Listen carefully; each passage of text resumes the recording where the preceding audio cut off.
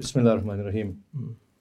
The meaning of tawassul. Of course, we have to distinguish between tawassul and shafa'a, which we will do in a little while. Tawassul, as Dr. Saab said, is seeking means to Allah or seeking intermediation to Allah subhanahu wa ta'ala.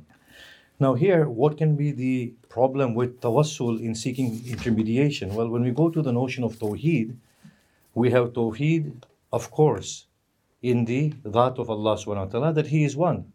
Tawheed in the af'al of Allah, that He is the only one who is acting. Tawheed in the asma and sifat of Allah subhanahu wa ta'ala. Here, we don't see the problematic area. The problematic area with tawassul comes when we talk about tawheed in terms of the ibadah of Allah subhanahu wa ta'ala. That only Allah needs to be worshipped and nobody else is to be worshipped. Now the question comes that asking from other than Allah, is this infringing upon the tawheed of ibadah or not? This is the problem. That when we ask from other than Allah, does that mean that we are faltering with tawheed of Allah? Now here, I can say to Dr. Khalid Sab, Dr. Khurram Sab, please help me. Nobody will say that this is shirk. Nobody will say that this infringes with tawheed of Allah subhanahu wa ta'ala. So now, God forbid, yes, somebody dies, and we say to them, please help me. Here then the doubt comes that whilst this person was alive, asking them in their lifetime, we understand this is a human necessity. But after their death comes the problem that is this now consistent with the tawheed of Allah or not with the tawheed of Allah? Now as we go into this subject, many people will construct different types of arguments. They will say, well, this person is a shaheed. الشهيد لا تحسبن الذين قتلوا في سبيل الله أموات والأحياء عند ربهم يرزقون. If he's a shaheed, then is he still alive? The answer here is that whether they're alive or not, we have to go back to the text and we have to see what the Quran is saying, what the Prophet did, and for the Shia Ithna Ashari, what their Imams did. And we see if there's a problem or not. So here we discuss about tawassul in two ways. There are two types of tawassul: directly asking other than God, or asking God through others. Yes? So we go through the first one, directly asking other than God. We just stated for me to ask Hashim to give me something is not infringing upon tawheed. But if I were to think that Hashim can independently do anything for me without God's consent, then that is infringing with tawheed. So even asking living beings, do this for me, if it is with the understanding that they can independently do anything without the agreement of God, then that is shirk, and that is faltering with tawheed.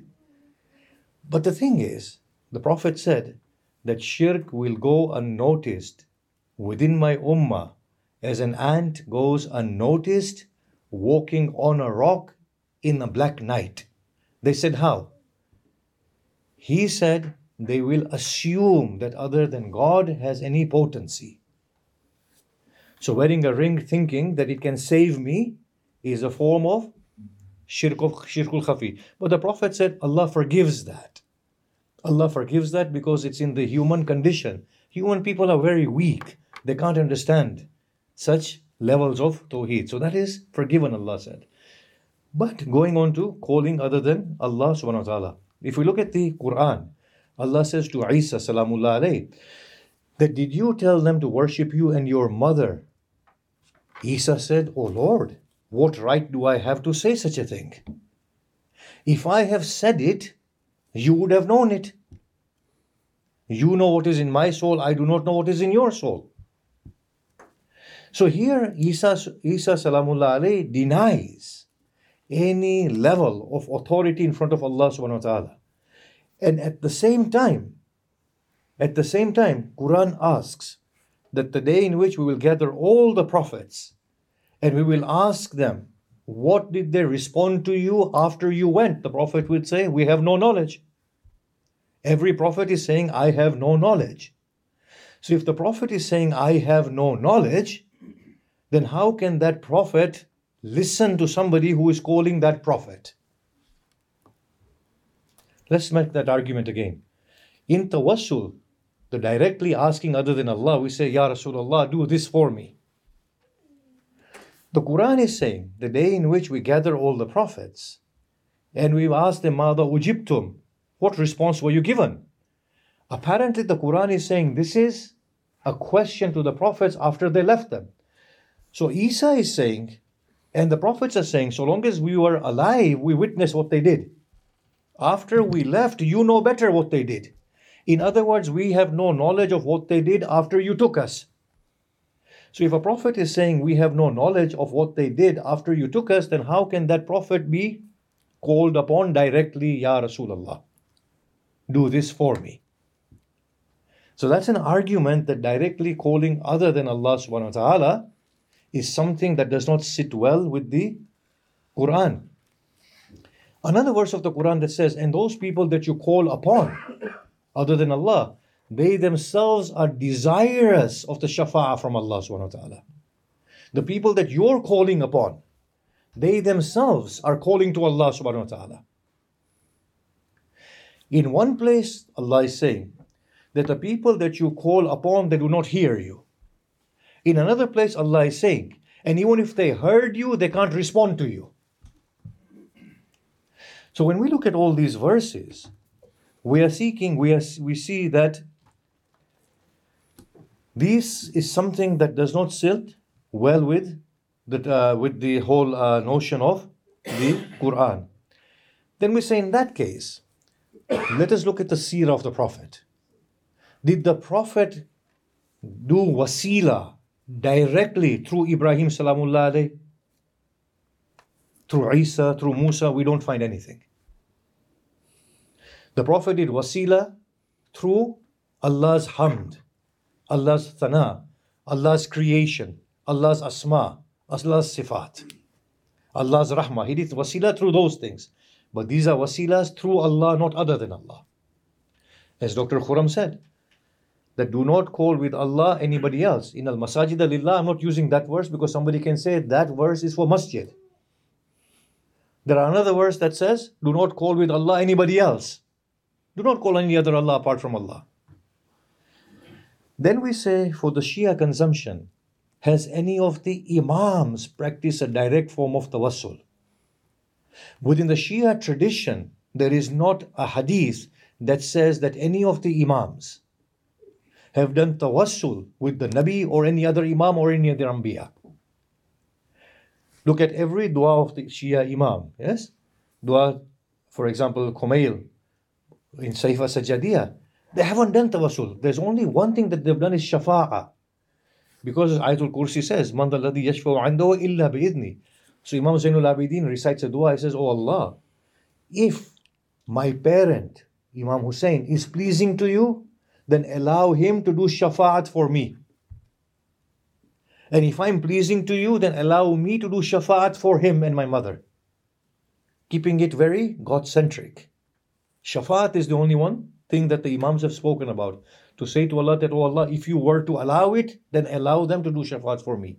Yes? If you allow it, according to the verse of the Quran. So now here, Sheikh Ayub Rashid was with us. And he gave us the whole analysis about dua tawassul. Within the Shia religious culture, we have a dua known as dua tawassul, in which tawassul is being done. Now, if it can be proven that this dua tawassul is from the Prophet's family, then according to the jurisprudential method, the Shias will have to agree that tawassul is jaiz because the Imam has said it. He proved in that sitting that the famous dua tawassul does not have a sanad. There is no sanad to dua tawassul. It came in many centuries after the occultation of the 12th Imam. It did not exist within Shia culture. I'll come back to dua tawassul in a little while. So the first thing is that none of the Prophet or the Prophet's family, none of them have done tawassul. The Quran does not talk about it in the way of directly asking other than Allah. In fact, the Quran is saying the opposite. Don't do this, and the Prophets have no knowledge even if you ask them. That's what the Quran is saying. 2, the Prophet hasn't done it within the Shia literature. The Imams haven't done it within the Shia literature. And if there is this dua tawassul, then it's already being discussed and proven that this dua tawassul does not have any sanad. So it cannot be proven that it is from any of the Ahlul Bayt. Now comes the question of indirectly doing tawassul. In other words, asking Allah through another. Is that jaiz or not?